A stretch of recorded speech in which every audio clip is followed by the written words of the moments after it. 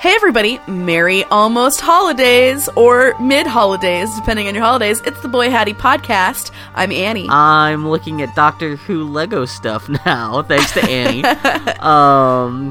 So I can say that Annie got me a belated Christmas gift. Well, no, a belated birthday gift that has now turned into a Christmas gift. How did you pull that off? Because your birthday gift to me took some time in planning too. It's not like you just like bashed together my birthday gift. Because I'm the unfortunate soul who my birthday is only like 3 weeks before Christmas, and so I feel bad because like that kind of forces people into like double down gifts for me, which that's why I never expect birthday and or Christmas gifts from anyone, because that's asking a little bit too much. But Annie went crazy for my birthday. She gave me, it's a Lego case.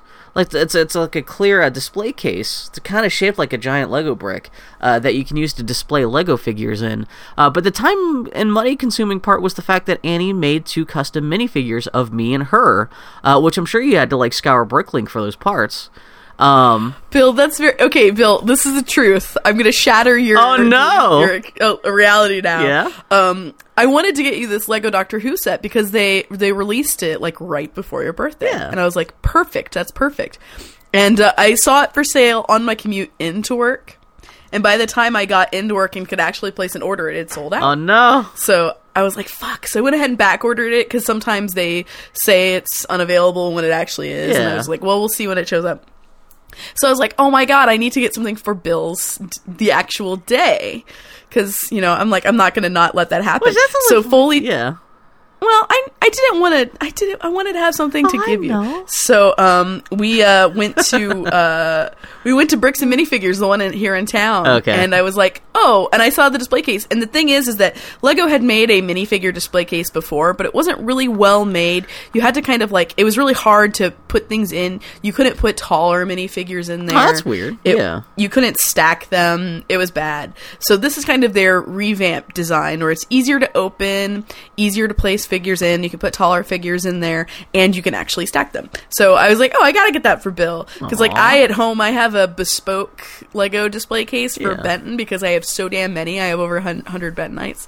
But I was like, this will be perfect, because I imagine all of Bill's dusty little minifigures. Because I thought, especially now that I've got all the I got all those Halloween minifigures. Now I've got the Lego Star Wars Advent Calendar, which, you know, it comes like a little mini basic, like a super stripped down little Lego mini kit for every day of the month of December.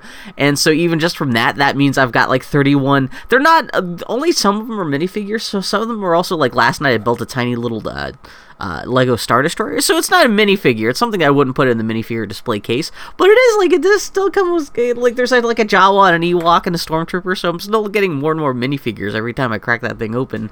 And yeah, so this is like, that's super appreciated. But then Annie was like, I tried to get you the Doctor Who set, but now it's gonna show up for Christmas instead of your birthday. And I'm like, oh my god, Annie, you're crazy.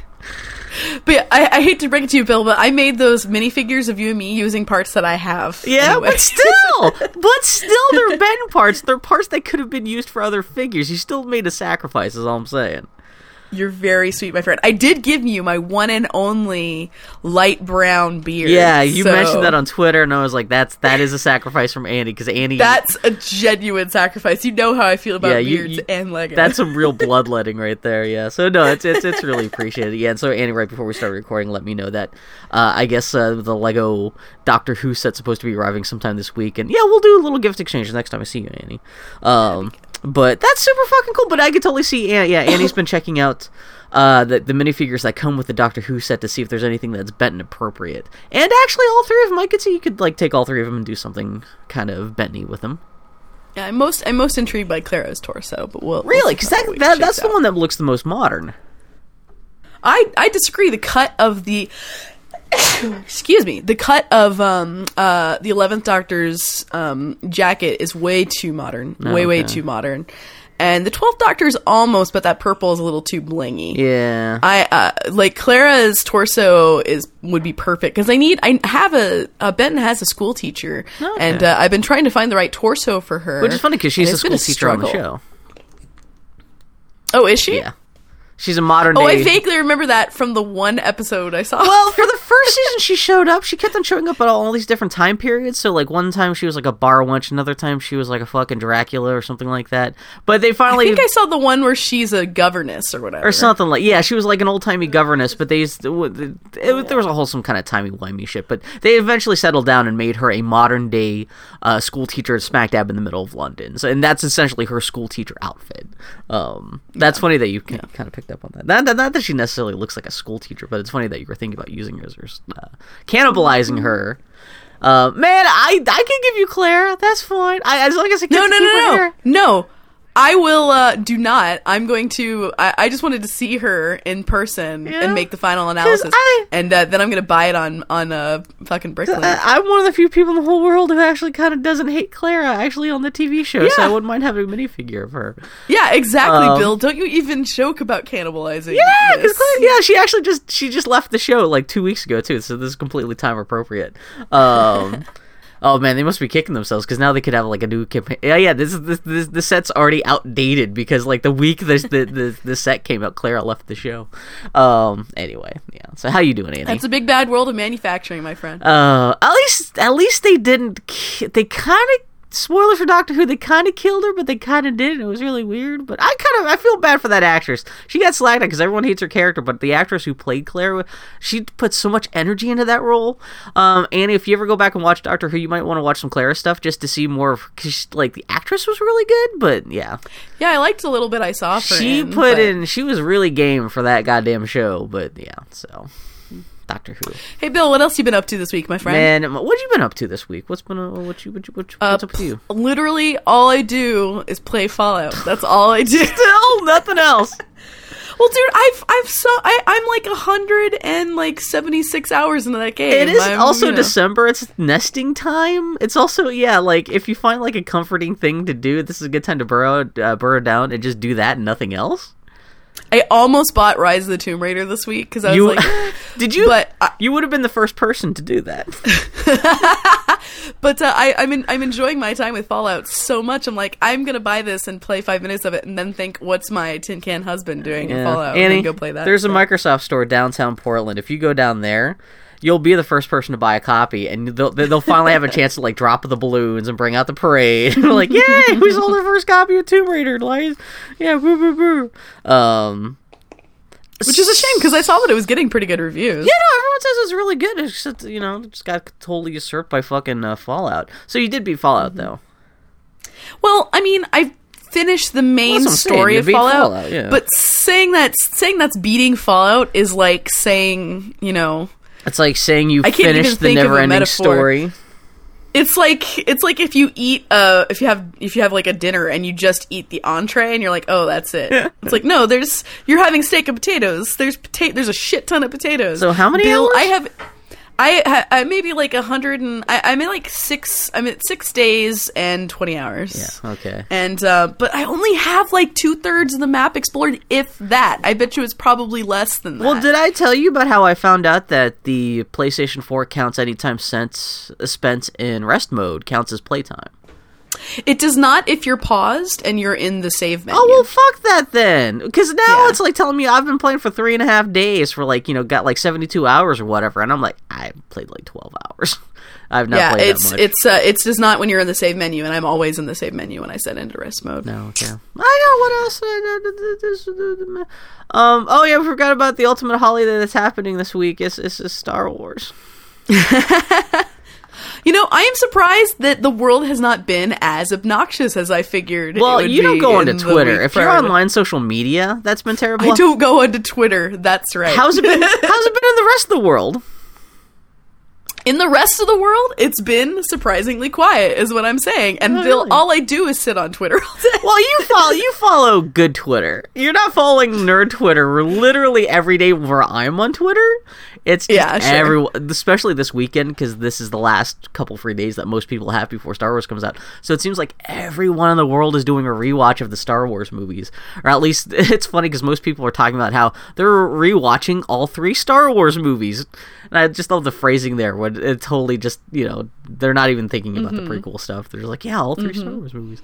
So that stuff's happening. What else did I do? Oh, I just finally finished almost the only thing in terms of media I've ingested in the last month. I've barely talked about this on the show, but I mentioned that a little bit about this a couple weeks ago, but I got the new Apple TV, and the Apple TV has this channel called Pluto, which is just aggregates YouTube, like online video content.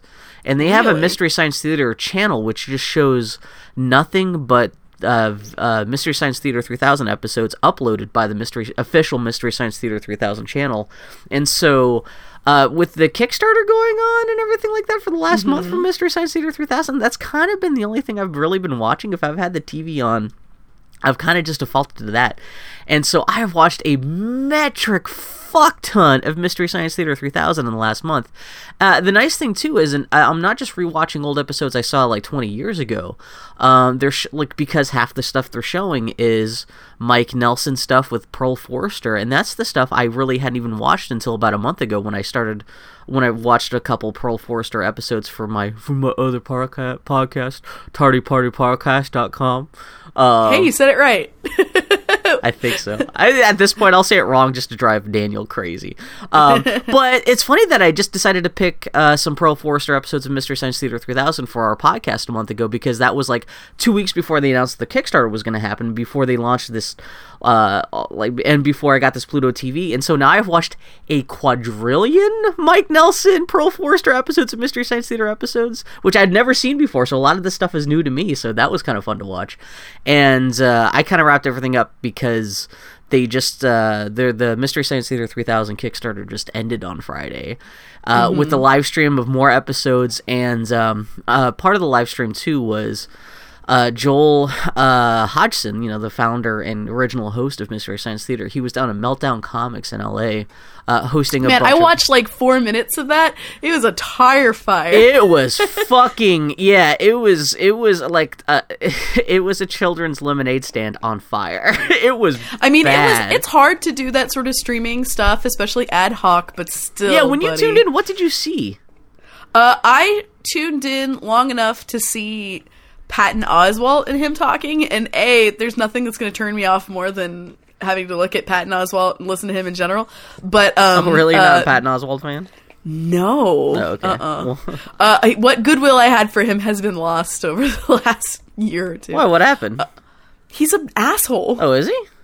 Yeah, he's an asshole. He likes to feed the trolls. There's a certain sort of self-effacing dude that's so self-loathing, it's not cute. Oh, okay. Yeah, there was a couple people on Twitter who were like, "You like Patton Oswalt?" And I was like, "Wait, when did everyone start hating Patton Oswalt?" I have no idea what's happened, but it just seems to be this assumed thing of like everyone hating Patton Oswalt now, and no one's been able to articulate exactly why I should hate him, but okay. He's just been an open dick in a couple of recent things where it's like, dude, log off, like that sort of shit. Well, I don't follow him on Twitter, so if it's been some kind of Twitter kerfuffles and online kerfuffles, I haven't seen any of that stuff, And he was enormously rude to this one woman during a comedy show he did, so that was the start of the end for me. Oh no. Anyway, yeah. Their mics were off and scratchy, and it was just it sounded really like sad. There was some kind of interference happening where it sounded like the ocean kept on rolling in while they were trying to record, and they kept on trying to even basic problems like trying to cut away to other clips. The clips wouldn't roll, or if the pre-recorded clips, they were showing clips from the old Mystery Science Theater 3000 episodes, and even like when those clips from those old episodes were airing, suddenly the mic feed from inside the Meltdown Comics studio would kick in and kind of override the sound of the clips that you're supposed to be watching, and all just kinds of like.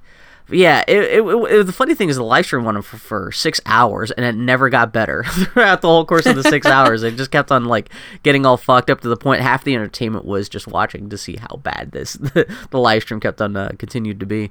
But that was still fun. It was funny because I actually thought Patton Oswalt was kind of like the highlight of the whole live stream because he was riffing off of people's Twitter questions and stuff like that. But yeah, I had no idea he was a tire fire of a bad person now. He is a. I'll say he's a controversial figure at this point. Oh man, they did announce. Media. Was it that Ernie Klein, who wrote Ready Player One, is also going to be one of the writers on the new show? It was kind of conflicting. Like, a lot of people going, "Oh man, I love Mystery Science Theater 3000," but half the people that are getting involved with this are just like, ugh. Yeah, so I saw a lot of people reacting to those announcements this week. Also, like, they announced a bunch of random people who are supposed to have cameos on the show, which there's, like, Jerry Seinfeld and other people were like, why? What did they have to do with Mystery Science Theater 3000? Or, I don't know. It's we'll see what happens. But they did raise a shitload of money, though. So yeah, they raised like 7.6 million, was it? Or was it 8.4 with their off? It wasn't that much. Too? They barely beat Veronica Mars as the most well-funded, like, video, like, media thing. Yeah, they raised, I think it's like 6 million and change. Enough that they needed 5.9 million for 13 episodes. For 12 episodes. And then they bumped it up to like 6 million to get like 13 episodes. Essentially, the 13th episode was going to be like a Turkey Day special, Christmas holiday special for next Thanksgiving. And then they were like, well, like we beat that too. Whatever else we get now for like the last like half hour of the Kickstarter and of the live stream, we'll make a 14th episode. We'll just keep on adding more episodes, more money people throw at us. So yeah, they got like just a hair over 6 million, and yeah, so they've got 14 episodes lined up. Which people are still complaining about, like, why would it cost $6 million to create 13 episodes of like the cheapest looking show in TV history? But they did a good breakdown about it's a Kickstarter. People love to complain about Kickstarters. Yeah. That's like the internet's number one hobby, is not understanding how money works. And they were very good at planning that Kickstarter in terms of like rolling out new rewards, like literally like every 2 days they were coming out like, okay, we've added this, there's a new tier for this, we got these celebrities over here. Joel Hodgson obviously spent a lot of time and effort putting together that Kickstarter. And even at the show, the live stream, even though it kind of was falling apart the whole time it was going on at Meltdown Comics, you could totally see Joel running around trying to keep all the plates spinning, to the point that they had who's the lady who voices the best character on Steven Universe? The lady from Garfunkel and Oates. She voices the donut lady. Sadie? She was singing a song from Mystery Science Theater 3000, and she was like had like a little card that she was presenting Joel Hodgson. And in the middle of presenting her card to Joel Hodgson, she was like, "Oh yeah, we just you guys just crossed your goal for like 13 episodes. You finally, like, your Kickstarter is technically now complete." And this had happened like minutes earlier, but Joel Hodgson hadn't heard about it, and he was suddenly like, "Wait, what? Oh my god!" He was like, he was so like, "Oh, this is great." He was so busy like watching the live stream, trying to make sure the live stream wasn't falling apart. He wasn't paying attention to how much money they earned, and he was all like super happy. It was just a very cute moment. It's cute.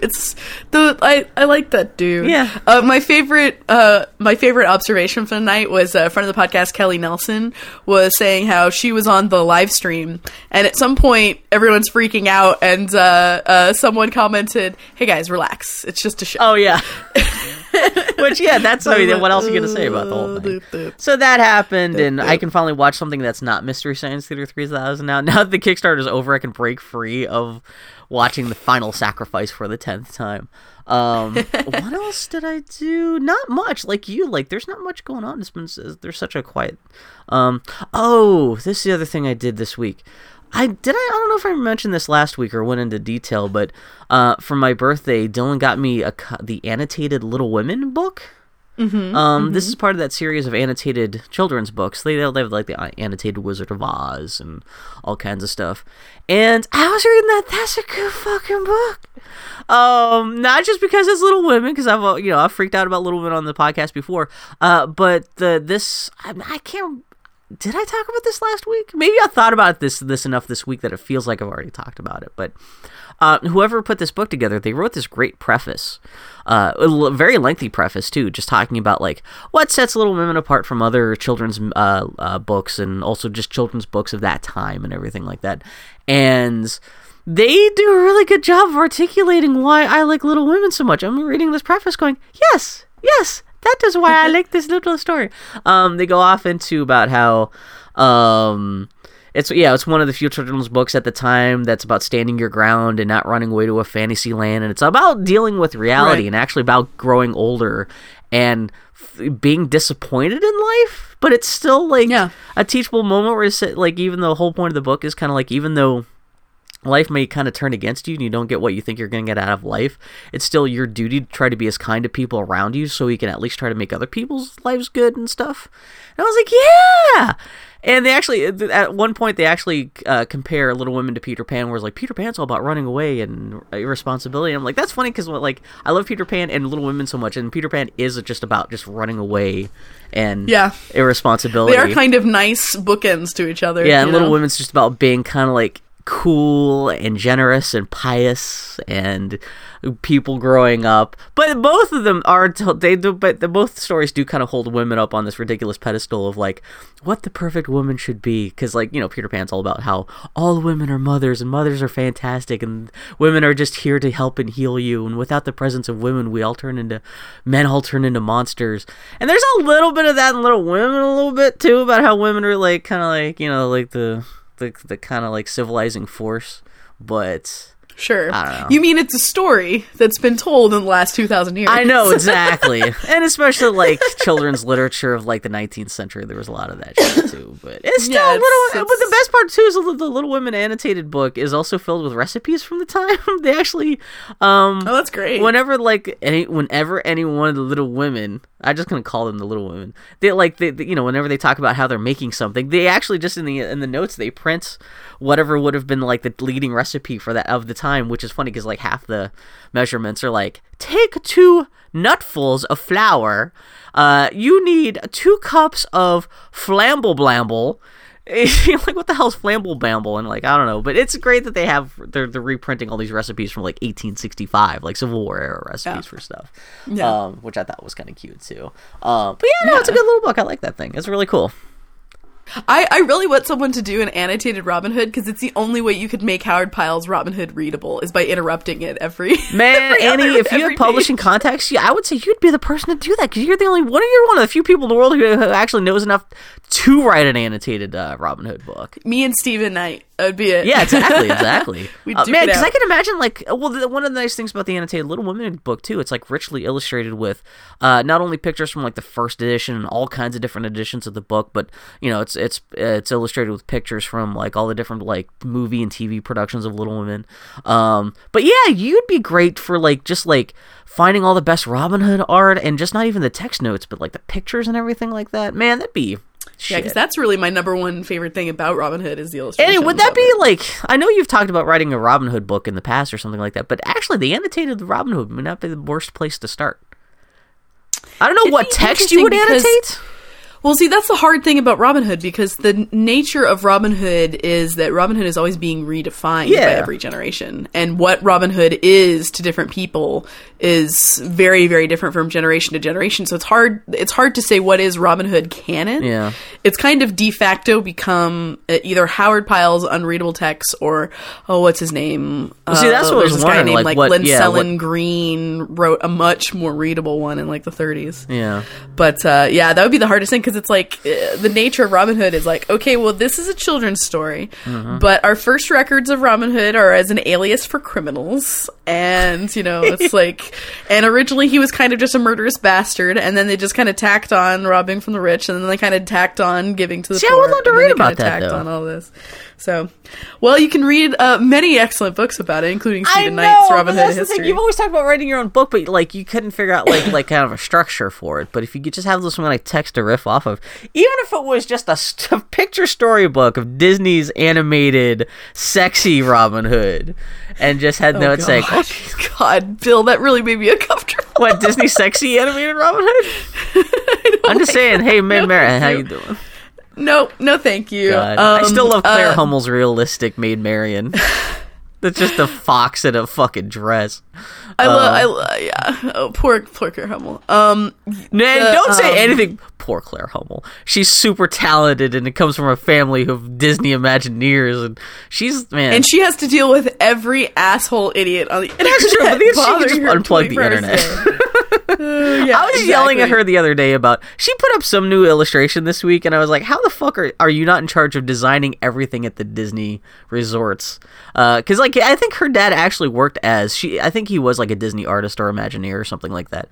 And so she grew up with the parks, and, it was something for, she got asked to design, we're talking about Claire Hummel on Twitter. She's Shumla with an H at the end. She's a great, fucking fantastic artist.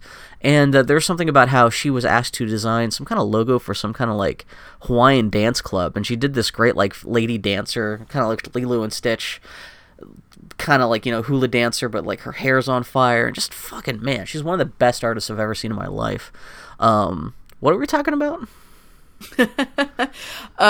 Stuff and things. Yeah, have her help illustrate the annotated Robin Hood book. Is there an annotated? Actually, no. They've done so much stuff. I'd be kind of surprised at this point if they don't have an annotated Robin, because they've done kind of everything else. I went looking for it, but it's like I said, there's no real canon, so it's hard to... Well, that's what I'm saying, yeah. Well, there's annotated Robin Hood text, but there's not, like, part of that series. Man, I should email them to see if that's actually what they're working on. Say, hey, you know who you need to talk to? You need to talk to Annie Maloney. Thanks, Bill. Thanks for getting me an in, as opposed to the one dude who's actually a professor at some university who is literally the go-to Robin Hood expert for the last 25 years. And he got enthusiasm that makes for everything else. I like to think I can take Stephen Knight in a fight. Is Stephen Knight not the guy from the video games? Who fought like werewolves with Tim Curry? Gabriel Knight, that's what I'm thinking of. Oh, you're thinking of Gabriel Knight. No, Stephen Thomas Knight is this dude who wrote a couple of really good books about Robin Hood. Actually, the go-to books about Robin Hood. So okay, he owns that corner. So wow, but you can muscle in on that territory, is all I'm saying. Let's see, what else have I been up to this week? Yeah, Fallout 4 is interesting because the Fallout 4 end state is kind of, the thing that's interesting about Fallout 4 is that, the Fallout games are not so much have never been, who cares about the story? They're all games that are about the journey.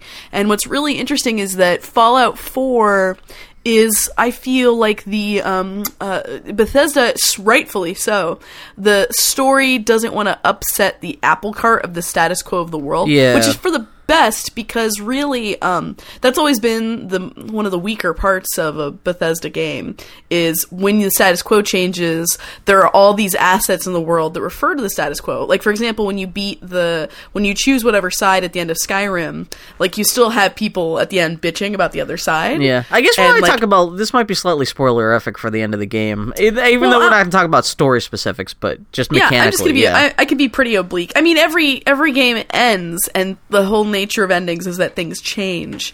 And I'm just saying, I'm pretty impressed with Fallout 4 because it's the game that's the least interested in change. Yeah. Because they know that ultimately this game is not about this linear narrative as much as it is about your experiences in the moment. Well, it's about like coming across a Deathclaw in the night and, like finding a cave full of synths and well, it is interesting because it's like video games like this, you always have this like you are saving the world kind of story, and at the end like you'll do something that is supposedly, at least on paper, supposed to do something that's supposed to change the world, but mechanically like you can't like revise the whole world to take that into consideration, so things are still kind of static, and so it's kind of, even though like you can be the hero of the wasteland, you've done this amazing thing.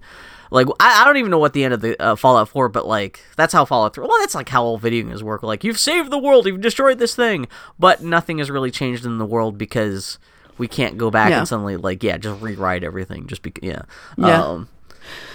so I'm kind of proud of them for leaning into that, because really that's benefits them best. If for You're no proud other reason of them for than not even trying? Well, no, because, I mean, it's better to just lean into that reality than to try to have it. Like, as I hated that about Skyrim, that, like, for me, the world had changed, and it had changed for no one else. Yeah. It felt awful. It really kind of spoiled the whole experience for me. So I would much rather them lean into that than try to deviate. Which is funny, because you were talking about, had you beaten the game last week? I can't remember. I think you did. Or at least you were getting close. No. I was getting to the end there. And right after we recorded last week, I found it, like, on NeoGAF, there was a video that was being passed around a lot about this guy talking about this guy's a big Fallout fan, but he was talking about how Fallout 4 is a great game, but not necessarily a great Fallout game.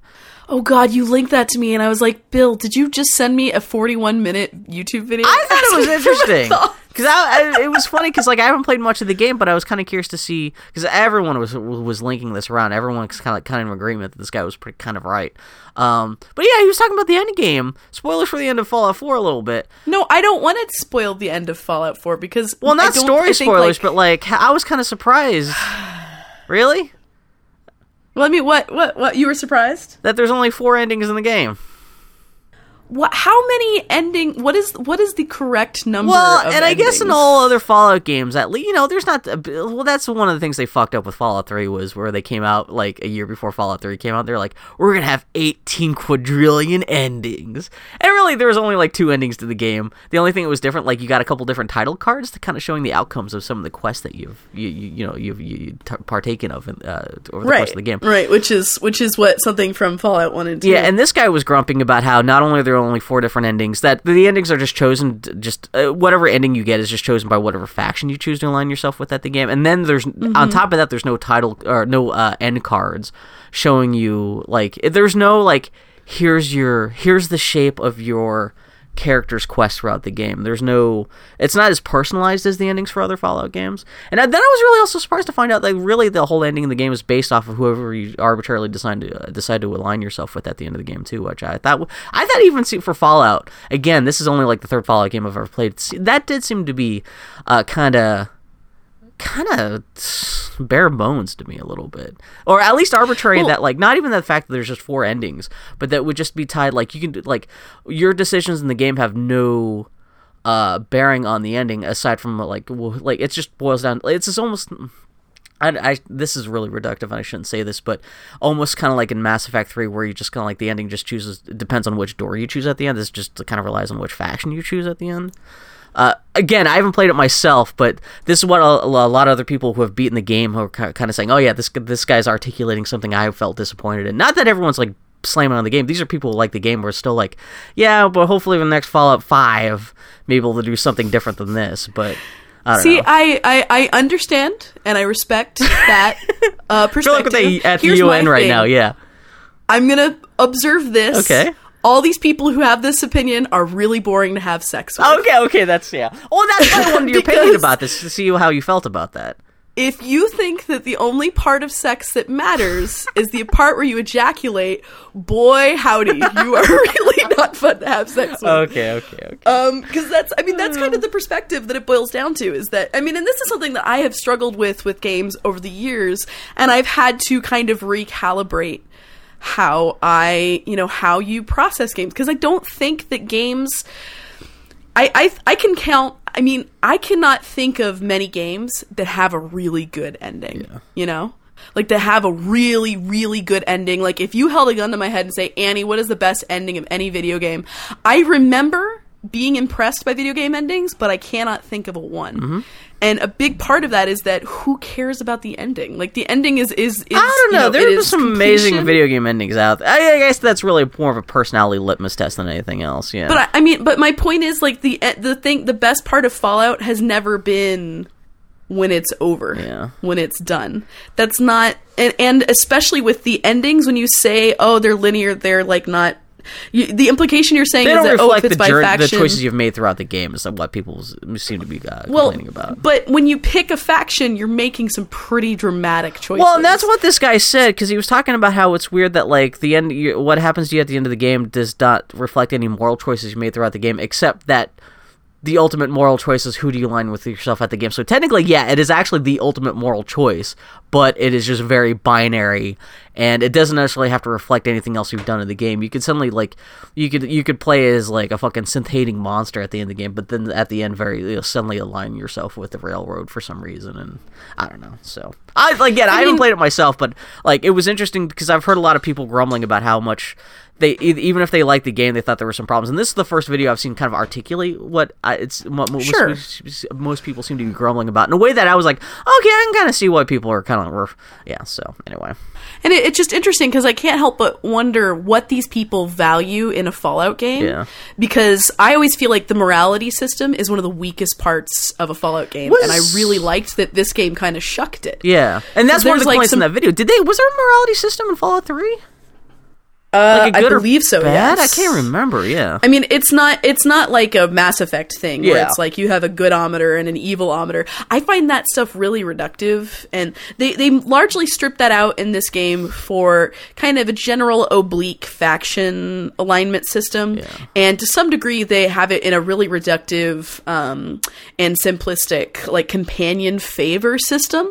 So like maybe you can steal and it's fine as long as you get away with it. But if the companion you're with dislikes stealing, then that is a bad thing. I've seen people complain about how hot they think Piper is, but Piper hates everything that they do. So they essentially just want to they just want to hate fuck Piper, where they're like, you're hot and you're fun, but goddamn, stop judging me. At the end of the day, granted, I really think that the Fallout 4 romance system is very simplistic and needs a lot of work. It is a pretty transparent reduction of like a kindness quiz sort of system. Yeah. But to me, I find it much more interesting where it's like my behavior is shaped by the person I'm with rather than this overarching perception of I don't want my cosmic ethereal world score to be altered. Yeah.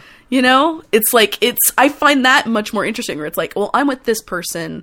I mean, I don't do drugs in video games because I feel weird about it because I'm an addict. Yeah. These are games where you can drink alcohol and do drugs and there are benefits for them. And I don't do it because I feel weird about it. And there's a companion in Fallout 4 who likes it if you do drugs in front of them. And I found myself, I was like, oh, I want to impress this person. When you take a stim pack, are they all like, oh yeah, do that again? No, I was huffing jet in front of this person to impress them. And that is much more interesting to me than, I mean, it's kind of like a nice riff. Are so stupid. What the hell are you talking about? And the thing is like, what I love about Fallout is Fallout has a lot of dumb things that don't make sense, but they don't care because it's more fun for it to be in a way that doesn't make sense. Yeah. Like, it's ridiculous that I can give my dog a missile launcher to carry, as well as, 50 pounds of assorted knickknacks. It doesn't make any sense, but it's more fun for that to happen. I like how much they're willing to kind of get out of your way. Yeah. But I don't know, I feel like the Fallout 4 is filled with moral choices that you make all along the way, and those choices do shape your world. And I guess people are objecting that they perceive that to be more linear, which I can totally respect, and it is. This game has a pretty straightforward linear narrative, and frankly, if you have played a little bit of Fallout, if you think casually, what is the end of Fallout? You're pretty much right on. Yeah.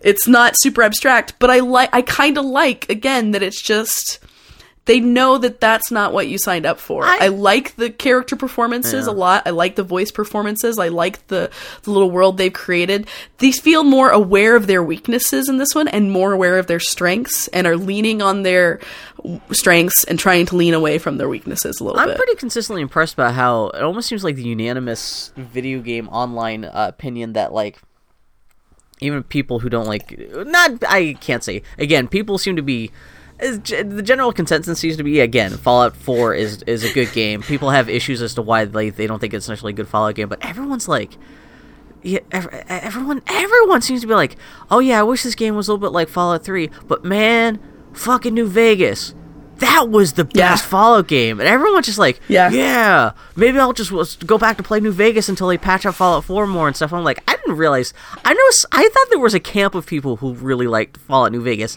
It seems to be coalescing, kind of like how everyone seems to agree that, like, Ocarina of Time is the best Zelda game. Everyone seems to be going like, yeah, New Vegas, that was where it's at. That is the best Fallout game. I'm like, man, maybe I should go back and play Fallout, finish New Vegas sometime. Holy shit, I didn't realize people loved it that much. Shit. New Vegas is the shit. And the reason why New Vegas I love how you're like, yeah, they're right. Yeah, that. Yeah. I agree. I think it's correct. And the thing that makes New Vegas really, really good is that it's not necessarily it is both a really good Fallout game and a really bad Fallout game. Oh, yeah. And I say that in that it is very focused. It is enormously focused. And that is its strength. It's really hard to find a random mission that is unrelated to everything else that's going on in that world. Yeah, I've heard some. Like, that's kind of one of the things I've heard people talk about that game. Yeah, like it's not it's not to say that the world is small. It's smaller than Fallout 3, but the priority is more to have a tighter, to totally mix metaphors, a tighter knitted patchwork, you know? But I mean, that is a game where you are straight up choosing a faction and that's your ending. Yeah. But it's all a little, and so on that, to that degree, that is something that Fallout 4 takes from New Vegas wholesale. The difference is that in Fallout New Vegas, it's just all, you feel like you are in a very specific place that is all connected and is all tied together. But Fallout New Vegas has the benefit of being like a scrapped Fallout 3. It was originally, a lot of those characters and stories. Yeah, that was the Van Buren stuff, right? Yeah, it was written. They just revisited it and used it for New Vegas. Okay. Chris Avalon has talked about this at length. So, I mean, it's good, but Bill, boy howdy, if you think Fallout 4 is unplayably buggy, you can never play New Vegas. Well, they've had like 8 years to patch it now, so hopefully I can go back to play it sometime. At least on PC, let me put it this way: better you put should together. Totally get it for your new gaming rig. Oh, I got it because Steam had like hope that a modder has patched it, because Obsidian, I can guarantee you, did not. Well, Obsidian never gets to finish anything they work on. Exactly. I have to admit, my biggest hope from, and I know it will never happen because of how things shook out from New Vegas. The best thing that could happen would be that Bethesda tapped Obsidian to do another. Again, that's what everyone else is hoping. Everyone's like, man, Fallout 4 could. That's a lot of people complaining about Fallout 4. Are like, again, not hating on it, but just kind of like seeing room for improvement. Sure. And of course, everyone's like, yeah, this is okay, and we have problems with this game, but yeah, imagine what happens if Obsidian can come back and like what they could do with this. Yeah, and so it's because it's like the weakest part of a Bethesda game is always that it doesn't even matter if they tell their story, like how good or bad their stories are, because the stories are so like such a small part of your experience. Yeah, it's more just about being in that world and just kind of like having so have it be more focused. I will say this: there was part of the ending of Fallout 4 that made me choke up. Oh, really? That actually made me cry a little bit. So, and it was the one part that I didn't kind of see coming. So when you find out, you find out Sean's an old man and you've like missed most of his life, and you get to see him, like you hold him as he dies, breathes his last breath.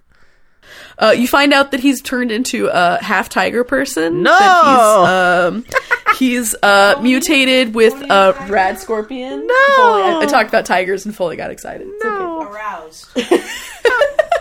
Our new household meme is that Foley has become a late blossoming furry. There's nothing wrong with that. Oh, God. Black Sad and Tony the Tiger. Hetero and furry. Gadget Hackett Rich. I love the idea of you becoming spontaneously heterosexual, but only for animal men. Only for animal men. You know, we'll take Magic Mike XXL and Photoshop it so it's Tony the Tiger. And, yeah.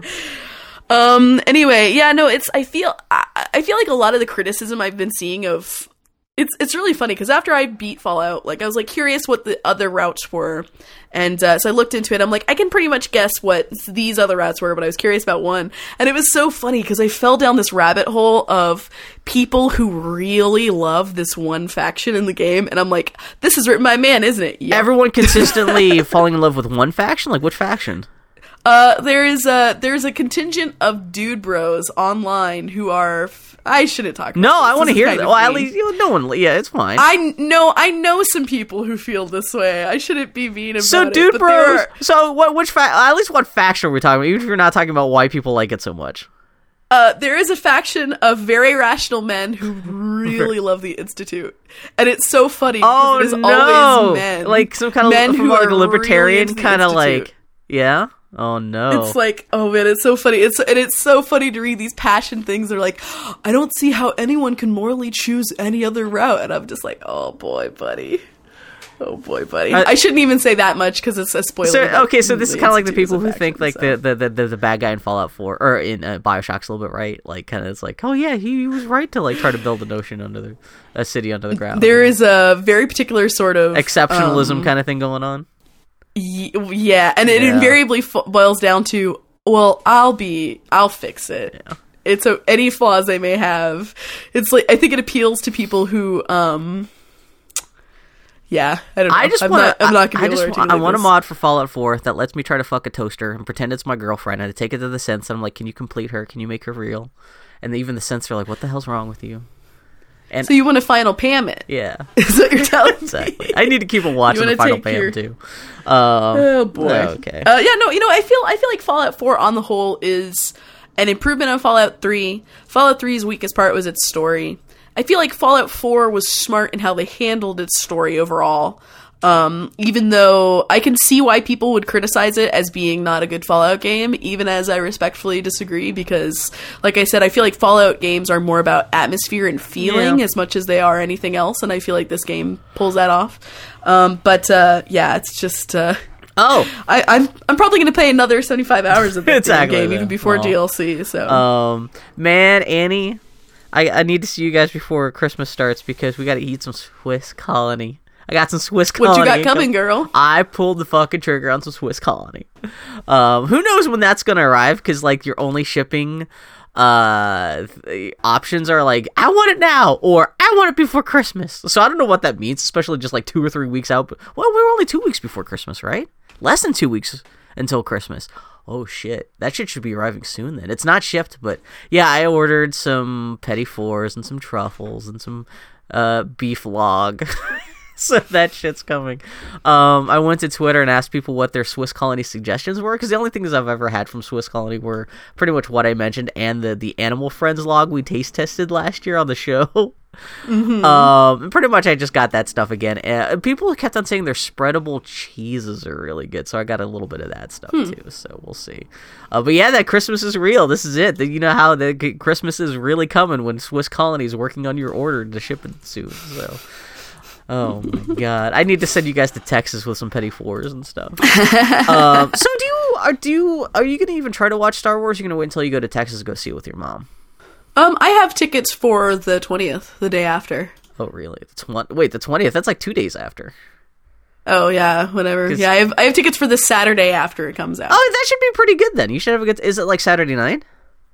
No, I'm going in the morning. I'm not gonna fucking pay. Like, I'm gonna go to a matinee showing in the morning, and hopefully there will be just me and like a few parents or something. And that's probably not gonna happen. But okay, that sounds like better that than messing with the opening night crowds. Yeah, I'm gonna go the day after, or the Saturday after. You excited? You really don't care? What's your attitude towards Star Wars now? I'm looking forward to it. It's gonna be good. I'm trying to be reasonable. I don't want to get too chuffed. I'm sure I will get chuffed right before it, but I'd rather go into it just expecting to be have an okay time. I'm just riding high from everyone being so freaked out about Star Wars right now. That's more again. It's not even, for me. It's not even as much about the movie as much as just like somebody on Twitter last night pointed out. This is it. This Star Wars will never be. No one will be. The general pop culture won't be as excited for Star Wars again in our lifetimes as it is this week. Until because this is it. Even more people seem to be, even though the prequels are terrible, people seem to be excited. Like this is the first time there seems to be really kind of potential in Star Wars again, since this is the first time anyone's been able to feel kind of up about Star Wars since before the prequel started. Yeah, and also like there's just the geek culture and the internet has grown so much more that like the excitement for this new Star Wars is even kind of like at a even higher fever pitch than it was even for like the Phantom Menace. And this is kind of it. No, like aside from this, no one, the world won't be ever excited again as much for Star Wars as it is right now, which is kind of a funny thing to think. Which it is just like this Disney produced piece of mass produced pop culture, so it's weird to kind of get wax. I don't even call it nostalgic, but be all kind of like about it. But it is kind of like me. I don't know. I'm excited that so many other people are excited, and that so many people who haven't watched Star Wars in years, like on Twitter this week, and everyone's like, "Yeah, I'm watching. I guess I'll rewatch the Star Wars movie for the first time in 15 years." And it's like it's not just hardcore Star Wars nerds, but like normal people are all hyped up for Star Wars now, or at least like getting renewed interest in Star Wars. So who knows? The movie could be terrible. We'll all be talking about it next weekend, I'm sure. But I don't know. The anticipation right now is actually pretty sweet. Yeah. It's nice to be excited about things, and it's nice to have a shared excitement about things. And also, you know? the fact that it's happening right at Christmas seems extra kind of fun, too. I mean, because Star Wars has always, at least for me, always been such a Christmassy thing anyway, because, you know, Christmas toys and stuff like that, and this is a very unique thing, because you will never get another Star Wars movies like this, like, right before Christmas, too, so even that's kind of like, because, like, we get Christmas... We get new Star Wars one week, and we get Christmas the next, and we get New Year's after that. It's like perfect bang, bang, bang of holidays. It's going to be fucking good. I feel sad for poor Tina Fey and Amy Poehler because their new movie comes out on Star Wars Day. Really? Really? Yeah, Sisters comes out on Star Wars Day. I may go see Sisters opening night just to support them. Yeah, seriously. Yeah, if you show up to the theater on Saturday afternoon and you go, oh, fuck these people, you just sneak into the Sisters showing, yeah. Oh, man. Which is funny because, you know, Tina Fey being a Star Wars fan, she's probably the first person to say, like, oh, yeah, maybe we should go see Star Wars, but then go see Sisters afterwards. Yeah, they actually, it's funny you should say that because they did release a video that is basically summed up by that. Yeah. It's a very clearly a spoof of the interviews with the cast of Star Wars about their feelings on it. Both Tina Fey and Amy Poehler inexplicably have a British accent throughout it. It's really good. Oh man, I remember right before the Phantom Menace came out, it was like the first sequel to Austin Powers. Their big trailer was, if you see any movie this summer, go see Star Wars. But if you see a second movie, go see Austin Powers. So I always thought that was kind of cute. So. Oh my god, so that's I guess that's our what we did this week portion of this week's That's our thing. Friends, we're gonna take a little break. We'll be back for the Geek Week in review. Scream like Tarzan. I'll be tossing and forcing, my style is awesome. I'm causing more family food than Richard Dawson. And the survey said you're dead. Baby flying guillotine chops off your fucking head. Mister, who is that? Hey yo, the who is back? Making niggas go boom boom like on Super Jet. Me fear no one. Oh no, here come the Wu-Tang Shogun. Killer to her eardrum. Do you think Ain't It Cool News is gonna finally update their background? Wow, what's their background? Ain't It Cool News' background, like the entire time that it has existed, has been a highly embossed version of the shot from Independence Day of the White House exploding. Really? Have you never noticed? It's been like that its entire time. It's been here. Let me see. I thought that was like a picture. Ain't It Cool News in years. Yeah. Oh yeah, I've never noticed that. It's been that. I thought it was like King Kong or something. No, it's Independence Day. Son. So Annie, what are your guys' history with the Independence Day? What do you guys think about Independence Day? I saw Independence Day. I've seen it once in my entire life. That sounds about right. I saw it at a sleepover at 2:00 in the morning. Again, that sounds about right. And I can't remember anything from it. Yeah, okay. Right now, my Twitter feed is exploding with the fact that I guess that just got unveiled on a football game right now. So, yeah. And I guess that trailer, it's supposed to debut with the Star Wars. There's a big deal because I guess everyone's talking about how, like there's supposed to be, like the new Star Trek is supposed to be getting its first trailer with Star Wars. Like, the Star Wars movie is, like, essentially getting the first trailers for most of the big movies next year. Essentially everyone's first look at a whole bunch of stuff. Independence Day, aliens come back. I guess it does take place 20 years after the first one. At least real time has passed. Yeah. It's weird that Will Smith didn't come back for that one though, because that's like that's like his biggest thing ever. And he was in A Shark's Tale, but he won't come back for Independence Day. To be fair, A Shark's Tale he probably recorded over the course of 4 days from bed. Exactly, yeah. He couldn't be in Django Unchained, but he'd be in Shark's Tale. Oh boy. Man, did you see Pizza Hut brought back its new like little crust of the, like, little cheese slices that you can tear off and dip? I don't know why I'm bringing this up now. I admit I am not up to speed with Pizza Hut technology. Pizza Hut, I mentioned this on the podcast months ago, but I only found out just this last summer Pizza Hut delivers when they started offering their hot dog filled crusts. And how did you not know that Pizza Hut delivers? Pizza Hut, when I was a kid, it was totally just a dine-in joint. You couldn't even I think you could take pizza out, but it was like they never delivered. At least in Pittsburgh when I was growing up. You know what? Now that you mention it, I remember as a youth eating at Pizza Hut all the time. Yeah. I remember going and getting a Yoda cup cover at a Pizza Hut. Yeah. Man, I was watching. There's one YouTube channel I subscribe to that just does nothing but just upload old 80s commercials. And last night, I just kind of threw it on a whim, and it went through. It was the Saturday morning debut of the real Ghostbusters and the Beetlejuice cartoon, but it was just the commercials from that morning. And they were like, there was one thing where it was like Captain Crunch. There was a commercial of Captain Crunch where when it came with a toy for like a submarine that you had to fill with baking soda and put underwater so it would like poo-pooed along. And I was like, I remember that. I had that. And like Fruity Pebbles had like little Frisbee. And I was like, I had that Fruity Pebbles Frisbee. And, anyway, I don't know why I bring that up other than the fact that because I just ordered one hot dog crust pizza pack from Pizza Hut like back in May, I keep on getting coupons and offers from them for like the most random. They keep on trying to come up like they keep on reintroducing and then taking away like different kinds of stuffed crust pizzas they have. Now they just reintroduce. They're putting it back in the Disney vault. Yeah, but like every 2 months though. So they've just reintroduced like for the 4th time in the 6 months that I've actually been paying attention to Pizza Hut. Yeah, like their little cheesy bite crust now, and just like fuck it, it's garbage. Maybe they're trying to do like a McRib thing, like to build a sense of urgency around it. But like, if only they like if they took the McRib for a month, took it away for a month, and then brought it back a month later, and then kept on doing that over and over. It's the most like Pizza Hut's out of its fucking mind. Anyway, friends, did you know? Were you aware that this is the Geek Week in Review? This is the part of our podcast where Bill notes news in the week that was, and I read it, often learning it for the first time. Who's your favorite Independence Day character? What was your favorite moment?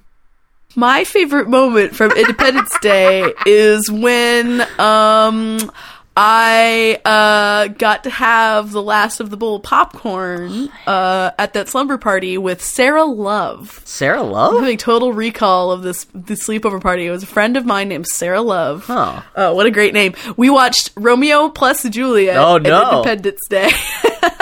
That is the It's hard to say which I disliked more. Romeo plus Juliet. That's the Baz Luhrmann thing? Yep. Don't they call the gun? Which, if you're going to watch it, you should watch on VHS at like 11 o'clock at night. Is that the one where like all the guns are branded, or like sword branded guns? So in the dialogue when they say pick up your sword, it's... I actually like that movie as an adult. I kind of wished that it had had more an effect on me at the time, because it's as an adult, I'm like, this movie is ridiculous and kind of fun, and it does have one of the greatest soundtracks of all time. Oh, yeah. I'm verbally dating myself now. But I didn't come to appreciate it until like 10 years after. I saw 10 minutes once on HBO where Titanic was yelling at Super Mario Brothers about pick up your sword, Mercutio, at like a gas station before it blew up or something, and I was like, what the hell am I watching? I thought I was losing my mind for a moment. It is a movie that will make you lose your mind, even for a Baz Luhrmann movie. Oh no. Also, just on Twitter, I just saw there's a sale on the LEGO Dimension starter pack is only $60 at Amazon right now for all platforms. That was one of the things where I'm like, what should I get Bill for Christmas? I'm like, I should get him the LEGO Dimensions. I should get him the LEGO Dimensions thing. And then I looked at it and was like, no. All that stuff is on sale right now. So if you, like, instead of dropping $200 to get LEGO Dimensions and all the worthwhile stuff, it's only $150 now. And I'm like, barf. Bill, get it in a year when it's in a bargain bin. Well, no, get it in a month from now when it's a bargain bin after Christmas. Get it like on December 28th. You can get it in a bargain bin. See, they're smart though, because the nature of this is that even if the product sinks, like the fact that it's Lego will give it legs. Exactly, yeah. So it's kind of built in. It's not going to drop in value like everything else does. Ugh. Insidious. Which is like, I'm still vaguely interested in playing, but like the gameplay, it still does not look that interesting, but it is kind of Back to the Future and stuff. Really, it's just the license stuff where I'm just like, anyway, what are we talking about? I know, it's kind of Bill Bait. Believe it or not, friends. Day Robin Hood. Yeah, did you know, pals, that Pottermore unveiled new covers for the ebook editions of Harry Potter designed by Ollie Moss?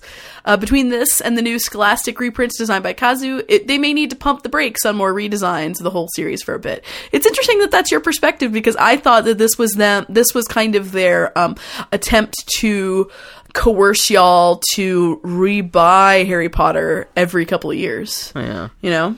Because it's like... yeah. Because how long ago... I mean, I feel like that his covers... Here, let me see. Was like a couple of years ago, wasn't it? Was it? Yeah. I thought they were still coming out. Let's see. Kazu Potter. This is Kazu Kizubishi. He's the guy who... Kibuishi, I'm sorry. Yeah, I guess maybe that was a couple years ago that he redesigned all the covers for Scholastic. I know they also came out with... Yeah? Well, I was just say, how else are you going to rebuy Harry Potter? Like a book you've already bought maybe twice. And I know earlier this fall, they introduced a new version, the illustrated Harry Potter, where every page has an illustration. This is like Scholastic hard book. Well, I guess this is Bloomsbury's slightly different edition, and then on top of that, they just announced, for Pottermore, this is for the ebook editions. Yeah, Ollie Moss designed a bunch of covers. I mean, it reminds me a lot of Charles Dickens. Dickens was notorious for this. Dickens invented the paperback, actually, because what he would do is he would buy up the serialized copies of his books from people, stitch them together, and sell them back to people as a collected edition. Yeah. And then he would actually buy those back and bind them in hardback as like super special gilded editions and sell them to people again. Yeah. I'm like, great. Charles Dickens would approve of all this. Well, that's the thing. He wrote such huge books. It took him a bazillion years to write his books, so he had to make money some way between books. So it made sense. He just had to keep on republishing and like coming out with new editions of everything. And it is Harry Potter. I mean, that is like probably the most popular book series ever made, and so it makes sense that publisher would try, you're not just going to sit on it, you're going to want to keep on putting it out over and over again. Yeah, but how do you make it relevant? But it seems like every other year they're coming out with a new, here's 8,000 pages of material. Not even how much, man, fucking Harry Potter must even be more than 8,000. Must be fucking. Yeah. Anyway, that's a lot of that. I mean, you did just describe 3 different editions. That's not that aggressive. Well, that's true. Harry Potter ended a decade ago, so I guess it's not that bad. Yeah. But still, I don't know. I mean, it is totally. To be fair, it is. I mean, it's pretty brutal business. They're straight up trying to get people to buy something they already own again. But that makes. I mean, that's your asset. That's what you've got. Dylan pointed out the other day when I was talking to her about this. She was like, "Yeah, despite all these new editions, they still haven't trumped Mary Grand Prix. She's still, even better than the British editions of those books. Mary Grand Prix's illustrations for both the covers and the interiors for the American version of the Harry Potter books is still. Agreed. You really still haven't trumped that. It is interesting. The one thing that I find kind of weird about all these things is that those illustrations were such a key part of my experience with Harry Potter.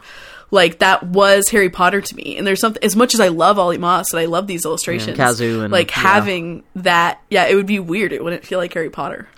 I'm honestly kind of surprised that they haven't put out an edition of the books where they're just illustrated with stills from the movies. I know that's not how licensing works. That's kind of working backwards, but... I was going to say, that's a very 1992 philosophy. Welcome to Bill. I just turned 40. It's my job as a white 40-year-old man to be like, I got an idea, Schmitty. Let's have an outdated idea that no one really wants, but I think is a good idea. Let's force this through. I have a good idea. It's circa 1993. Exactly. This is a good idea when I was in Yale. I'm a Yale man. What the hell am I talking about? Anyway, the guy who wrote Grave of the Fireflies kerplotzed. Yeah, that's my elegant way of saying that the guy who wrote Grave of the Fireflies kerplotzed. I should have looked up his name. What's his name? Andy, tell me more details. I have not seen Grave of the Fireflies because I know it would make me cry uncontrollably. Yeah, you don't want... no, you should... Yeah, don't do that. As a self-care thing, I have not ever seen Grave of the Fireflies, even though everyone tells me it's beautiful and good. Okay, so this is Akiyuki Nosaka. He's the guy who essentially lived the story of Grave of the Fireflies. Grave of the Fireflies was a story that he wrote based on his own life when he was a child, trying to survive through the Japan after Japan was firebombed by the United States in World War II. Yeah, he essentially turned that into a story, and then Studio Ghibli bought the rights to that story and turned it into one of the saddest movies ever made. So yeah, he finally died of the olds. He was 98 years old. So.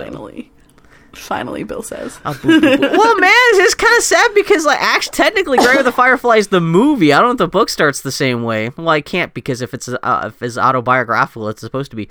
Grave of the Fireflies, the movie starts with his character dying. Which I guess didn't happen in real life because he only just died this week. But anyway, so, how you doing? Oof, Bill notes. The new Tomb Raider didn't even crack the top 10 on NPD's sales rankings for November. Hence my jokes about Andy being the first person to buy a copy of Rise of the Tomb Raider. That's rough. Not even cracking the top 10 on the biggest sales month of the year. I think that also speaks that how poor the Xbox One's penetration is on the market. Yeah. That this big time exclusive didn't even crack. And it's not for like I mean, that game came out a month ago, and I still see like every time I fire up YouTube or anything, it's still like that the I will rise again. That's the song they have for the Rise of the Tomb Raider commercials. I will rise again and again. Rise of the Tomb Raider now. Word for it, buddy. Rated E for everybody. Yeah.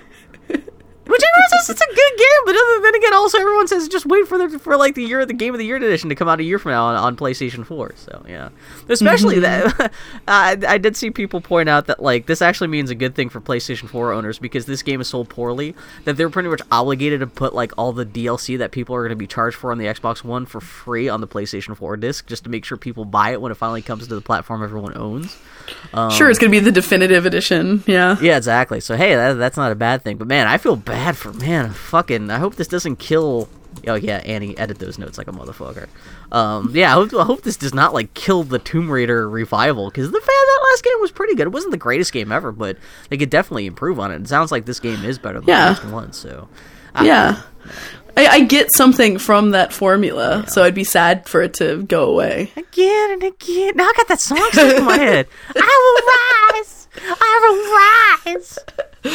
Microsoft published Minecraft on the Wii U, except you can't use the gamepad to do anything but mirror what you're seeing on your TV. No touchscreen functionality for the game at all. Yeah, so this actually, I mentioned last week that Nintendo was teasing some kind of big news announcement last week for last Monday. It turns out, it was Minecraft on the Wii U, which I didn't realize. That's a good point, is that Microsoft owns Minecraft.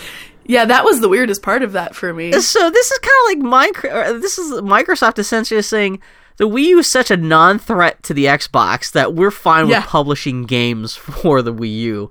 We stand to make money by selling Minecraft on the Wii U, even though it's a competing system, because as badly as the Xbox One is selling, the Wii U is selling so far less. It's not even a blip on our radar. It's not even a threat.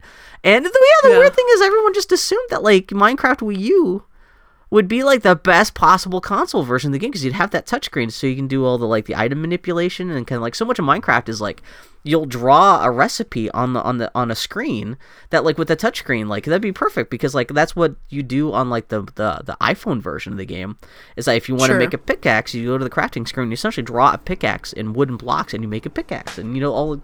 And like just like dragging and dropping stuff and this like Minecraft is such an inventory heavy game and it totally makes sense that the gamepad would make Minecraft on the Wii U the best console version by default. See, but I think doesn't do any of that. I think there you just hit upon it. What investment does Microsoft have in making the Wii U Minecraft experience the best one? They said that there's possibility in the future they may update the game, but it was not even like a confirmed like we will do this. It was just like we'll see what happens. So, I mean, when you think about it, like the Wii U and its, let's be generous, 100,000 users in the US, like, is it worth it investing that much time and energy in like improving a port beyond just porting it? Mm-hmm, yeah. I can see why that's deeply upsetting. It really is kind of we got your money, so what else do we have to do kind of thing, yeah. Yeah, I mean, it feels like their agenda is to get Minecraft on every console possible, and that's pretty much it. They're not going to go above and beyond. Man, that's rough. Having said that, though that is a very cynical reaction to that, I'm really sad for all my Minecraft-loving bros who are probably heartbroken by this. Especially little kids. I feel bad for... God forbid you're a little kid who the only console you have access to is Wii U. But although then again, if you probably have a fucking smartphone that plays... I was about to say, Minecraft on 1,000 other things. I would be flabbergasted if there is a child in this world whose family has a Wii U and does not have an iPad. That would be truly some Tiny Tim shit. I like how today's modern Tiny Tim isn't crippled. It's just the kid, their only access to Minecraft is on the Wii U. That's like the saddest thing you could ever wish upon a kid these days.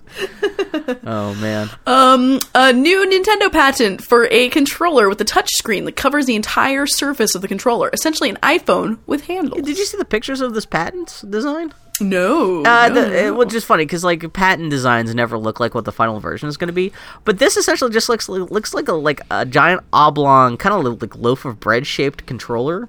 Oh, weird. With like it's essentially a flat oblong with like, controller handles like sticking out the back, but the entire front surface of the controller from like edge to edge is a three-dimensional touchscreen. It's essentially it's a 3DS but with one screen, but like covering the entire flat surface of the controller.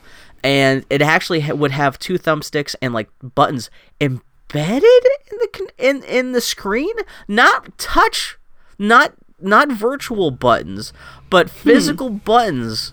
Like imagine like it really is just like take an iPhone, put handles on the back so you can grip it, and then pierce through the plastic of the screen two thumbsticks and a couple like four surface buttons. So, like, in between the buttons, you still have, like, bits of screen that you can touch and manipulate, even though it's, like, it's a really kind of a weird idea. Yeah, it's very strange. Yeah, so they registered the patent 6 months ago. It just got published this week. And, it sounds like we're going to be hearing more about what the NX is. I would be surprised if we don't hear it by November.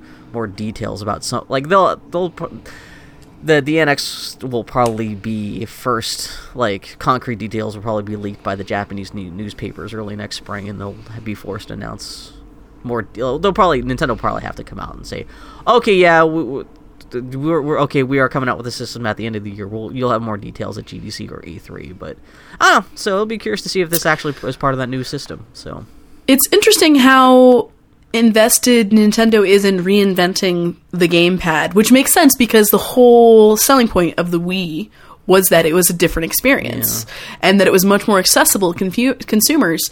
And it's interesting to see them chase that in a different way. But I feel like, it's interesting when you create something that's not a controller and it's not a touch screen. When you invent something new, then it's just like a whole new learning curve. So it's not accessible to hardcore, and it's not accessible necessarily to a consumer. It's just as inaccessible as a standard controller is. It's like I feel like people are pursuing this golden ideal of what is a controller that is like extreme enough for hardcore fans and also accessible to new consumers. It's like I feel like it's like the Steam controller thing all over again. Yeah. Well, where it's like I can see why you maybe in a like a very controlled environment would think that this is an improvement, but is it actually accessible? Which is you're never really, unless there's a radical shift in video game technology in the next couple of years. Like at least within like the next decade, you're not going to design a one size fits all controller for all audiences for all games, because games are such a broad thing now. It's now more than ever where you can't have. You need multiple different devices for different games. That's why you can't create a console that can like play any and all games that has like a universal controller that suits all games perfectly. Because you have everything from super keyboard mouse heavy simulation games and first-person shooters to like super light and fluffy Neko Itsumi touchscreen iPhone games to like now we're getting virtual reality shit, and you still have the motion sense, the motion control stuff that's still left over. It's a good thing that video games are so broad. You can't just encapsulate everything with a single controller, but at the same time, it's kind of like this. We'll see. We'll see if this is actually a real thing. We'll see what it looks like in real life. But the patent illustration looked clumsy as hell. Just because it really is. Instead of Nintendo saying, "Okay, fine, fuck it, we'll make games for console stuff or for mobile stuff," it's like, what if we made it for mobile, but it had bits. But like, what if a phone fucked a normal controller and had bits of a normal controller like mixed in with like a touch? I don't know. It's got like 1 foot in one realm of gaming and 1 foot in another, and it seems to be exactly. It's like trying to be a master none sort of thing. So we'll see what happens, especially since it sounds like if this does become a real thing, this may not be its own own device into itself. It still may interact with some kind of console thing that'll hook up to a TV. So who knows what's going to happen. So it's interesting because like Nintendo can't win the console race as the best console. They have to do something. Well, especially else. with this, if they do come with the NX next year, that's another console they're coming out with that is like in the middle of another console generation. So like by default, they can't really compete with the other consoles because they're not like it's. We'll see what happens. Nintendo is like so off on its weird little island that it's always difficult to discern whether or not their next movie is going to be a stroke of genius or them running into a brick wall. And I don't think even they or just a stroke or exactly they're just sitting in a chair going. Yeah. Yeah. Anyway. Oh boy. Oh boy. Video games. Actually, I added this because Bill didn't. So Assassin's Creed Syndicate has been talking about some DLC for a while, and the one that they were most trumpeting when the game was first revealed is in an attempt to sell their season pass was they're going to have Jack the Ripper DLC. Yeah. And there is nothing... How can I phrase this? One of my favorite things about Assassin's Creed Syndicate, and I mentioned this on the podcast, is that it didn't really touch, I'll put it obliquely, the problems of being a woman in the world. Like, they didn't deal with prostitution. They didn't deal with sexual assault. You had a female character who was treated... Yeah. You had a female character who was treated as a peer, and they didn't really other her or anything. Like, these were all the things that I really enjoyed in Assassin's Creed Syndicate. And when they announced Jack the Ripper DLC, I just wanted to... Every single flip, like, I wish I could spontaneously sprout more arms to flip them off, because I can't imagine that this is going to be a nuanced or dignified approach. What are you talking about? There's... Like, it's Jack the Ripper. Fuck you. It's like, you cannot have something that is the opposite. But Andy, this is the company that brought us Watch Dogs. What are you talking about?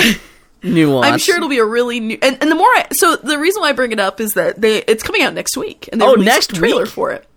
Merry Christmas! They released the launch trailer for it. Murdered horse. Exactly. So, and they had a teaser trailer for it, and it's just the focus is very much so on the Ripper himself. They released a launch trailer this week where a lot of the focus was on the Ripper, and one of the things that, if you know anything about the history of the time, that Jack the Ripper does not take place during the events of the game. Yeah. So I would during the time of the game. What, like 1860s? I can't remember. I knew that there was a time gap, and they're like, "Oh, we're just going to fast forward." And I didn't really think about the ramifications of that, but looking at this trailer, you're paying 40-year-old Evie in this DLC. Oh, she's like fat and unattractive, like a lunch lady? Yes. She's like, hey, how you doing? I used to cut out 4 years old. How you doing?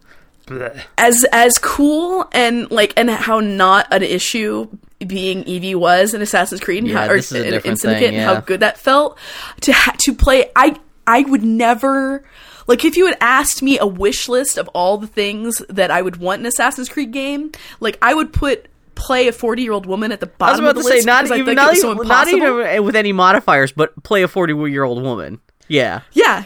I can't imagine, like, that is so cool. When was the last time you could think of a video game when you played a woman, period, and then a woman who was over the age of, let's be generous, 25? Annie, they will fuck this up by, like, turns out she's in a fat suit, and it's a 40-year-old makeup. She ate a piece of the apple, and now she's eternally hot and 22 years old. Her design is awesome. I really like how she looks in this DLC. For some reason, Evie as, like, chubby lunch lady, it's just cracking me up so much, though. Yeah, let's see. Evie, let's see. She looks really, really cool. She just looks like herself, but just 40 years... Like, she, like... I'll look it up. It breaks my heart that she's in this fucking Jack the Ripper DLC, because I looked at the trailer a couple of times, and there's so much focus on Jack the Ripper, and there's so much focus on how he moves. I have a sneaking suspicion that, just like the game, you could play two characters. Oh, no. I'm wondering if those assholes aren't making you play both Jack the Ripper and Evie tracking him down. Jack the Ripper's got a bag on his head. He's a guy with a burlap sack and a hat on his... What the fuck? Yeah. No, I am so... I mean, I feel so... I mean, I really... You feel so. That's all you need to see. I just feel lots of so's, lots of feels. Yeah, oh, so God. Upsetting. It's like, this is not a series that historically deals with women well. And Jack the Ripper is such a weird, gross, sexually charged, nasty thing that has been, like that crime lit masturbatory fantasy for 100 years. Here's PC Gamer's headline: Jack the Ripper DLC cuts up Assassin's Creed Syndicate this month. Christ almighty. It's like, how? You know what this DLC just needs to be? It just starts off like you're Evie and you've just already caught Jack the Ripper, and the rest of it's just like a fucking fucking QT event where you're just stabbing him over and over. Not Well, even the thing angrily, is but you're just using it as like you're just sharpening your knife on his bones. One of the Fucking whole thing, I was thinking about that, and of course my knee-jerk reaction was, well, the only way this can be good is the only way this can redeem that is if you somehow, as Evie, get to kill Well, I'm assuming Jack that's the what Ripper. they're going to explain. Yeah, how Jack the Ripper suddenly stopped murdering people was Evie steps in, yeah. But on the other hand, the whole point of Evie in the game is that she doesn't kill. Like, she's not the running guns blazing one. Yeah. It's her brother who is. It's Jacob who is. She's the stealthy one. She's more interested in acquiring and preserving knowledge than she is killing. Not to say that you don't. I mean, it's 20 years, so the parts of her may have changed. You know, Yeah. so. Which hopefully they'll yeah. explore that in the story. Like, there will be some kind of, Yeah, I'm sure it's going to be some sort stills, of. Yeah. I'm sure it's going to be some sort of grimdark bullshit, but. It's just my joke that I made on Twitter, and it's so true. This is the monkeyest monkey paw moment of my life as a consumer. It's like, yeah. So the next subtitle for this DLC should be Assassin's Creed Problematic. No, I'm looking at the pictures of Evie now, and she looks great. Yeah. Bill, she's a playable character in a video game. That is so cool. It really makes me feel emotional, and it's in a Jack the Ripper DLC. I'm looking at some preview footage. Every time she jumps off a building now, she screams, "It's menopause." Oh boy. Oi. This game. And you know what? I'm gonna buy it. I'm gonna play it. Oh, I'll probably stream it. She just jumped off a roof, and now she's saying, "Oi, my knees." Anyway, Assassin's Creed's in a No, good that's Jack. cool. I'm only making light. I don't want to make light of this, but your heart is gonna be. I hope your heart isn't broken, but this is gonna be, this DLC. Even if it's good, even if it's as good as you want it to be, it's gonna come with so many asterisks on it. It's just yeah. I mean, we've riffed on this a lot in the past. There was a Polygon article about the writing team at Ubisoft and how that department is called Alice, and they have all these quotes from Alice in Wonderland all over their walls. And at the time, was it Far Cry 2 was coming out or something? Far Cry 3 is the one that's the one that randomly started off with a bunch of Alice in Wonderland quotes. Yeah, it was the Far Cry with the rich assholes, as Foley observes. Far Cry 3 had all these Alice in Wonderland quotes in it. Well, and what's great is that I'm watching this and I'm like, maybe despite all this grimdark awfulness, maybe it'll be good. And one of Evie's only lines in the trailer is, "He keeps pulling me through the looking glass." I'm like, no! Oh, God. Oh, no. Oh boy. I mean, I will say this. I am in a position where I can only be surprised by how good it is. Looks like one of the missions in the DLC, you have to steal a truckload of insulin for your brother who's now diabetic and overweight. Not massively so, but he's just got, yeah.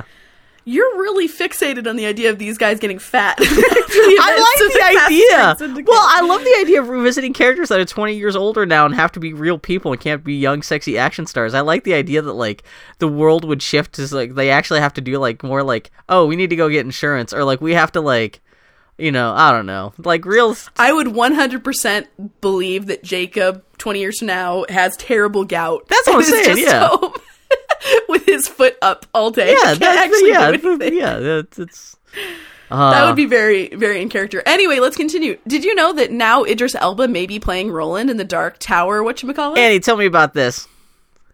Roland is the cowboy guy, right? He's the protagonist? Yeah, he is the, I'm sorry, I just got texted a message from somebody. Yeah, he is the cowboy protagonist of the whole Dark Tower series, and technically in Stephen King's entire,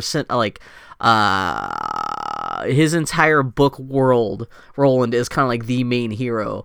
And a lot of people are upset because in the books he's described essentially as being Clint Eastwood from the Man with No Name books. But now it sounds like the people threatening to make this movie are threatening to hire Idris Elba to play this character, which would be great. And of course, people are like, "Oh, he's a white guy. Why are you gonna cast Idris Elba? Why are you gonna get a movie?" It's totally the James Bond bullshit. And then even Stephen King came out this week and said, "I don't care as long as he takes care of his quartet, which is his little gang of people who help him. As long as like it doesn't matter what he does, as long as he fits the character, it doesn't matter what he looks like. I never." It's fine if he doesn't look like Clint Eastwood. It's okay. So, but of course, there's fans out there going, "Arr! These movies are going to be terrible."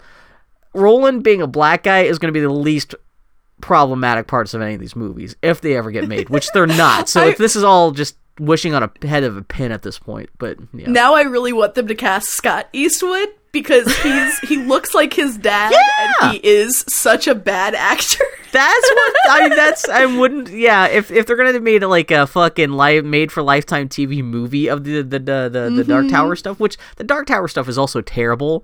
Having Scott Eastwood play Roland would not be like that. Would be in keeping with the source material. Oh boy. But yeah, so this sounds like it would be Idris Elba versus Matthew McConaughey as Randall Flagg. So we'll see what happens. Yeah. But yeah, part of the.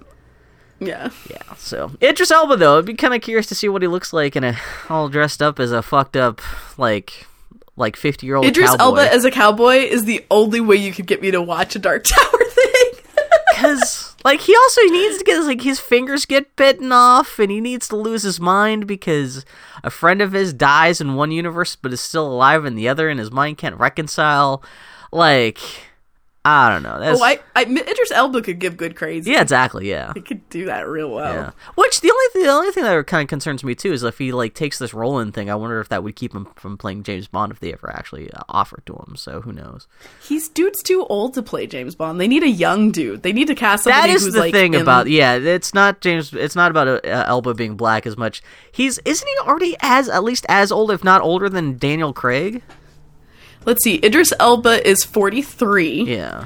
And Daniel Craig is 47. It's still not good. Yeah, he's right behind. He's essentially one movie behind him in terms of Yeah. Yeah, even if he made just 3 James Bond movies, he would be in his mid-50s by the. And that's that's as old as Daniel or Roger Moore was, who was the oldest James Bond.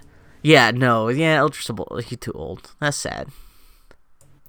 Here's the next piece of the Geek Week review that I totally understand the context of.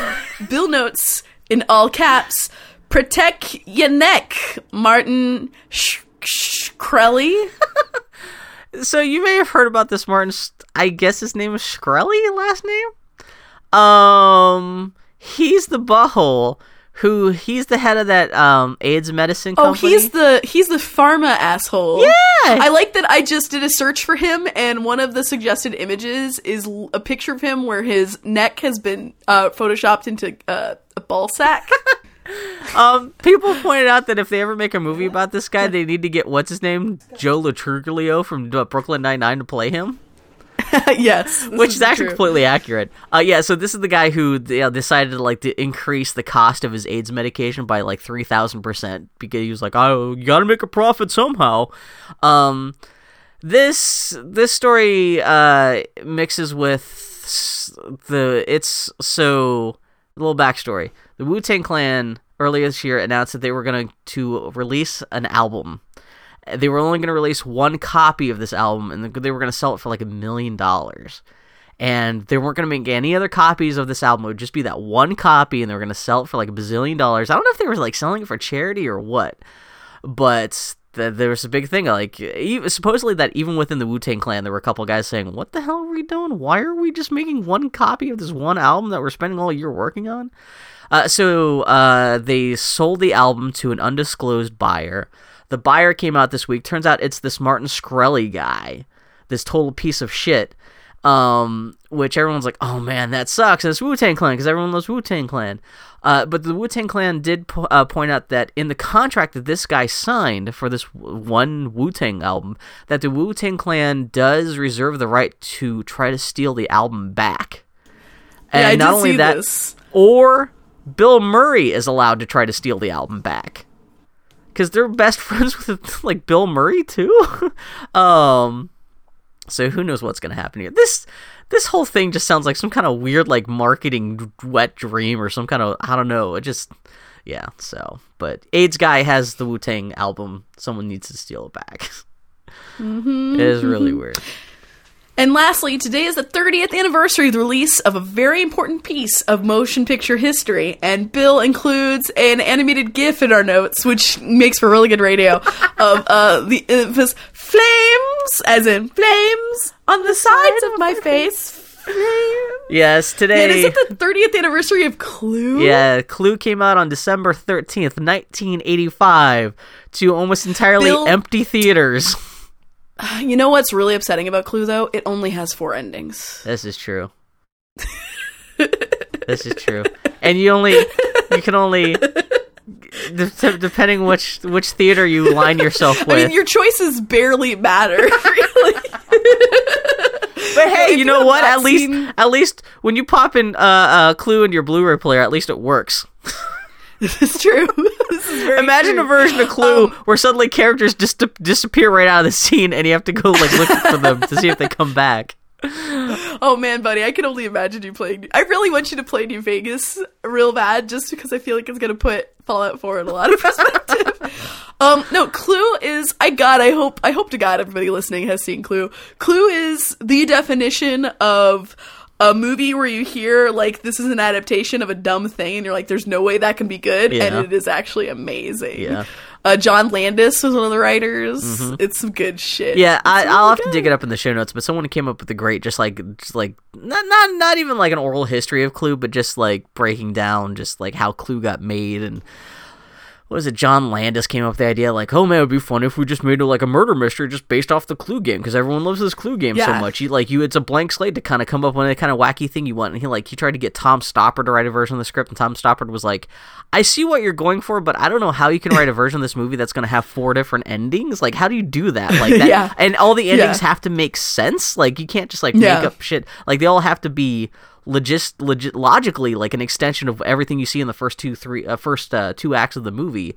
But then John Landis found this random guy from England who was like, that's a really good idea. I love murder mystery stuff. I will write the script for you. And then he wrote the script, and then it took the guy long enough to write the script that John Landis could no longer direct the movie. So John Landis is like, do you want to direct the movie too? And he was like, yeah, I like this. I wrote this. I will direct the movie too. And he made it, and no one saw it, and that kind of murdered his film career. But you know what? If you're gonna have one movie, Clue is not a bad one. Yeah, Clue is man. Eileen Brennan and Madeline Kahn are so good in that movie.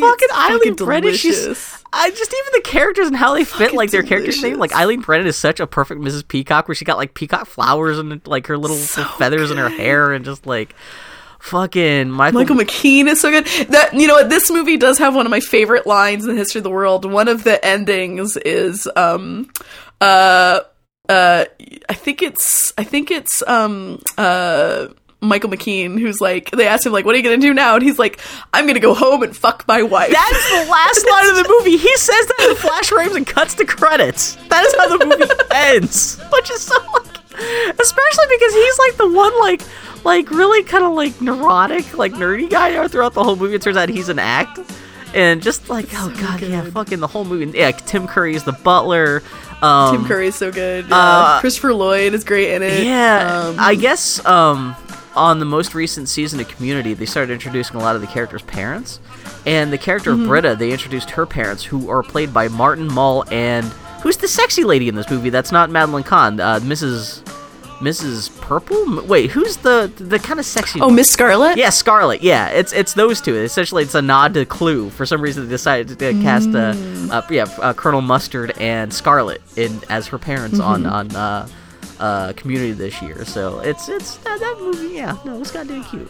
It's so funny because in my mind, I always when I was growing up, I always confused Clue and Murder by Death. Yeah, which Murder by Death is good too. It's not. It's funny though, because you watch it and you think in your mind's eye, you're like, which is going to hold up better? Yeah. It's going to be Murder by Death, right? But it's not. It's totally Clue. Clue is much better. I think Murder by Death also has like Eileen Brennan too. I think it does also have Eileen Brennan. It shares some DNA with. It's another idea of like a comic murder mystery made like in the 80s. Yeah, and the difference is that Murder by Death is riffing on detectives, like famous detectives. Exactly, so you have your knockoff Sam Spade, you have your knockoff Nick and Nora. Yeah, and it's just Also, dumb. like, Clue, It's- like, it's set in the 50s, so there's a lot of communism, kind of like hysteria stuff baked into the plot, and it's kind of like makes fun of a lot of that stuff, and just... You know, Clue they love to make themed Clue sets. I wonder if there is a Clue the movie themed Clue Which set how out they there. not do? Because that is like Clue the movie makes Clue the game. Like but I've never seen that. That's a really good point. I mean, I guess you'd have to get the likeness rights for all the actors and stuff, and maybe kind of an expensive set to put together. Although 30 years after the fact, you'd think that everyone would appreciate the extra paycheck. But oh my god, yeah, that movie and fucking Madeline Kahn. Holy shit in that movie. Yeah, it's so good. The movie's so good. Clue. Beautiful. Well, friends, this was the Boy Howdy podcast. Please stop listening and go watch Clue. We'll Watch be Clue back. while you're standing in line for Star Wars. Exactly. We're Boy Howdy Podcast on Twitter. BoyHowdyPodcast.com is our website. We will talk to y'all next week about Maybe if we can Star survive Wars. this week. Holy shit. Yeah, we'll see how things go. But we'll talk to you soon, friends. Okay, take care, guys. Use the Force. Something. Star Wars quote. Family Guy. This is what it sounds like in the Family Guy room. Writer's room. I'm gonna try to see Star Wars next week. That's, yeah. Wait, is that a quote? Is that a reference? That was an alley-oop. I'm trying to... No. Wait, what? Never mind. You could say that I could do or do not. Oh, there is no try. I get it. I see what you're Now doing. you get it. And stay tuned for more Boy Howdy and more hot takes like this. We'll talk to y'all next week. Take care, guys.